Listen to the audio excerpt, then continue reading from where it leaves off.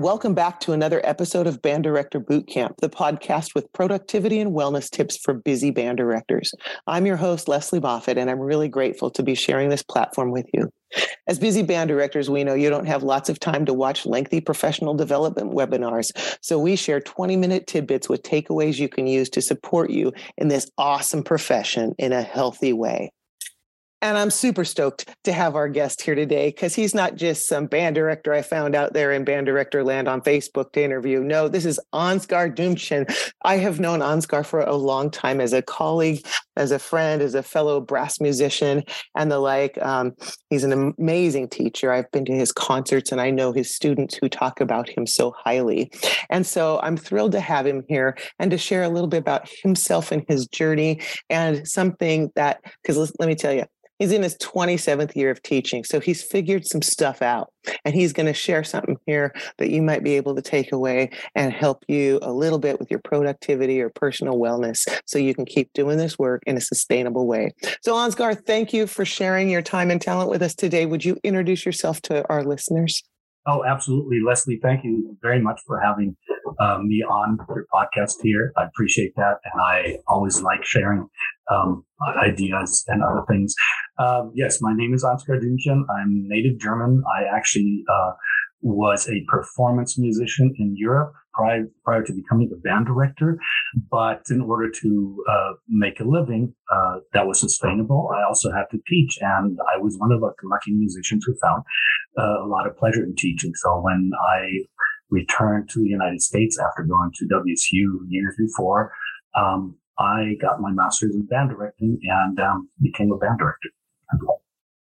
And so what kinds of places have you taught? What grade levels, what groups? Yeah, so in Germany, I taught conservatory style because the way the United States teaches band and choir does not exist in Germany. The school only goes to 1:00, and so I had studios of 50 students, and often paired with a youth band in the evening, and also being conductor of a community band, and you would get a salary from that. That was Germany, and then I came back, and I actually I went to Western, got my band directing degree, and then student taught with Jim Rice about half a year before you came at Jackson High School, because I was still thinking I'd like to teach high school level at that point. But then realized that because I still like to perform, it's better to try middle school. And I found a lot of joy in teaching middle school too. So I taught at Leota Junior High School for 1 year for Kate Legia, and then interviewed in Monroe and other places and took the job in Monroe. And I've been in Monroe since. All right. Since you're in your 27th year, like I was saying before, you've obviously figured some things out. You told me as we were talking before we recorded this about how you kind of lived in your classroom at first. And then along came children. So tell our listeners the same thing you were telling me about what shifted for you. What did you have to start doing differently? Because we got a lot of band directors out there who are parents and who go, holy cow. Yeah. So the first shift right away, as soon as my kids went to elementary school or even kindergarten beforehand, my wife and I obviously had to split duties, and that means I couldn't stay at school the long hours that I did in my band room, thinking around the stuff, getting instruments fixed, getting programs out, whatever it was. All of a sudden, I had to leave school right at the bell and pick up my daughters and bring them places and be a taxi driver, for example, or help my wife out who had to be in meetings, and then I have to go pick them up. And so all of a sudden, I realized I cannot do this. I have to really organize my time well, and I cannot just stay at my job the whole time. So I have to find ways, and I have to be graceful to myself to go, well, my experience will lead me to where I can still manage to do my job, and so I just have to organize my time better. Did you have to prioritize things and give anything up, or just? I had to prioritize things. I'm not very good at giving things up. Okay. But I did have to prioritize things. I had to sometimes decide, okay, I cannot go out for a run just right now, or the program has to wait, or I might just have to really quickly type up a lesson plan in the morning right before jazz band starts or something like that. I cannot stay after school.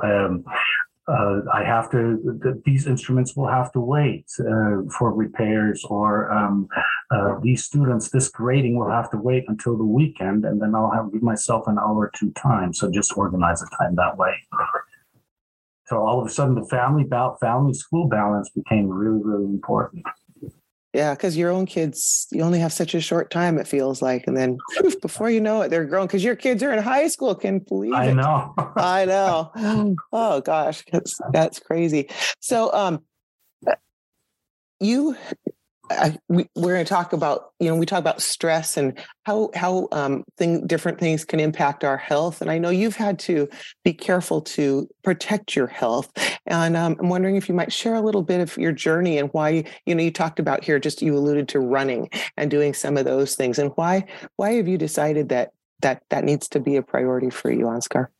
So I've started having health issues back in 1999 already. I had a very, very tough operation, diverticulitis operation and stuff, colon. So right after that, I started running because I realized, okay, I need to do something for my health. And the entire, during the 90s, I didn't do anything sports-wise, nothing. And then so I started running. The running was one of the things that I could do quickly. I could get out there and do it. Nevertheless, in 2014, I was diagnosed with prostate cancer. And C word was an ugly thing, and it was a very, very difficult time. Obviously, the day when I found out I had survived it, I was cancer free, was a huge one. But it also immediately gave me the perspective that I need to stop taking my job that seriously. Of course, it's important. I need to realize that it is a job. I need to realize that I need to be there for my family. I need to survive for my family. That is something I still need to remind myself often. I need to be there, and so I need to do what I can. So one of the things, the mottos that I gave myself was, do what you can on every given day. If you cannot do everything, it is going to be okay. You'll figure out things, and that relaxed me. And the funny thing is, when we relax as teachers, our students pick up on that, and the students relax. So that was very helpful. Yeah, you mentioned something that you've incorporated the longer you've taught, and through some of this, like you said, not taking things too seriously, bringing in the F word, a lot of fun. Right. To your classes. And you're right, because, when we have fun and we laugh, that's an emotion that puts good hormones throughout our bodies. When your students are experiencing those feel-good moments in your presence, and while they're playing music, it's reinforcing everything. They remember better, and it's so much better. And so being able to incorporate fun is such an important learning tool. And that should be like an important piece. People say we're not here to entertain, but if we can, that's a way to engage. And we as teachers have to be comfortable enough to know where to draw the lines, but also to know how to lead our kids through that. And I can imagine being in your class must be a hoot, because hanging out with you, after those meetings and stuff is just always fun. So I imagine your classroom atmosphere is a healthy amount of laughter and joy in there. Oh yeah. Sometimes to the point where you get the kids going because you have so much energy, and then you have to pipe them down. Yeah. Welcome, Band Director Bootcamp listeners. If you're feeling a bit burnt out and are ready for support and accountability partners in your wellness and productivity, we have an amazing opportunity for you. Join our 90-day virtual boot camp, a community initiative designed for busy band directors like you who love their job but seek a more sustainable approach. We'll meet weekly, discuss your wellness goals, and develop strategies to help you achieve them. We'll tackle productivity hacks and fine-tune systems for the upcoming school year. With 35 years of experience, I've got some tricks and tips up my sleeve that I can't wait to share. So, as we move into a new season of our lives, if you want to feel empowered and supported by like-minded individuals, this is your chance. Reach out to me at banddirectorbootcamp.com or click on the link in our show notes to schedule a 15-minute call. Let's ensure this is the right fit for you, get you signed up, and embark on this wellness journey together. Because together, we rise. You know, I asked you, I said, what is our goal with talking to the folks today? And you had three things that you had mentioned that you want our listeners to take away today. If you want to allude to those, you want me to remind you what we were talking about, but I think that it's important so that the people listening just like literally know, here's what Ansgar wants you to take away from this. Yeah. So the one point I think I had already mentioned, know that this is a job. Don't take yourself too seriously. Obviously, try to do your job well, but know that you are going to do that. The second thing was nothing they do or say, being admin or the kids, in terms of critique or things, can you take personally? Okay, it's a job, and often it's about them. And the third thing that I was going to tell the young teachers coming in, realize that you are entering the school atmosphere at a very, very difficult time. We're just emerging from COVID, and we're emerging from a sort of a Lord of the Flies situation where the kids, probably not all of them, but some kids were left alone, left to their devices, and they have learned that their world can be upturned in a matter of one day. So if they're questioning stuff, and we often say, why are you questioning this? You're supposed to be doing that. Well, if you learn that your world can be turned upside down in one day, you start questioning things differently. And so I'm try to think about that when kids act a certain way, and I try to give it a different approach.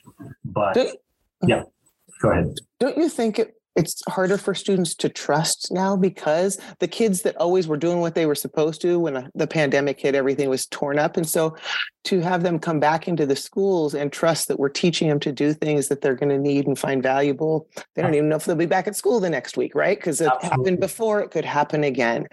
And there's been, I believe, trauma, much trauma for individuals collectively through I think we teachers haven't even been able to process yet what has gone on. And here we are trying to uphold them. And like you were starting to already discuss here about our newer teachers that are newer to this profession, who haven't even had a chance to figure out what normal was before it was all upended. And as you and I were talking about before, it was hard with us with decades of experience. And so and all of a sudden it felt like the first year. You need to know that I've talked to colleagues who've been teaching more than 30 years, and they felt, oh my goodness, this feels like the first year all over again. Yeah, and it felt like that when the pandemic hit. Mm-hmm. It felt like that when we went to hybrid learning. It felt like that again when we went back after the pandemic, but with masks and all of the things that made it so hard, and the social skills were so difficult. And then it felt again to me last year, like, now we're back to normal. And so that felt almost like now it's first year of this again, but post-pandemic, it's been like first year for year after year after year lately.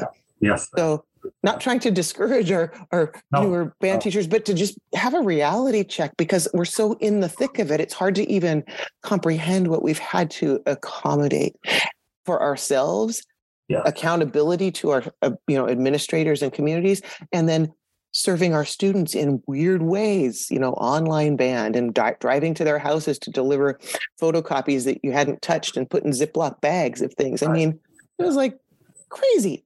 So give yourselves grace. And not only that, another thought that occurred to me for young teachers coming in, give yourself quite a few years. Give yourself in your mind several years, up to 5 or more, to know that then things will be better. They won't get better right away, but they will get better. You just work on it, and you're doing a fantastic thing. We need you, and we need you to be out there, and we need your energy to be out there. And that's exactly it, Ansgar. That's the whole purpose of this podcast, is to provide the wisdom and sharing whatever we can, because each of us has something where we've learned some lessons and we can pass it on, because we know the value of music education, and through band, what we can teach our kids so much more than just how to play a concert B-flat scale on the clarinet, but how to do that with other people in real time, with an instrument you have to care for and people you care about, and so much more. And our kids need community now more than ever. So yes, that's why we're here, is to provide this. So I want to thank you, Ansgar, for joining us on this episode of Band Director Boot Camp. And to all you listeners, I want to thank you for making a difference in kids' lives through the magic of music education. Join us next time for another episode of productivity and wellness tips to make your life a little bit easier here on Band Director Boot Camp.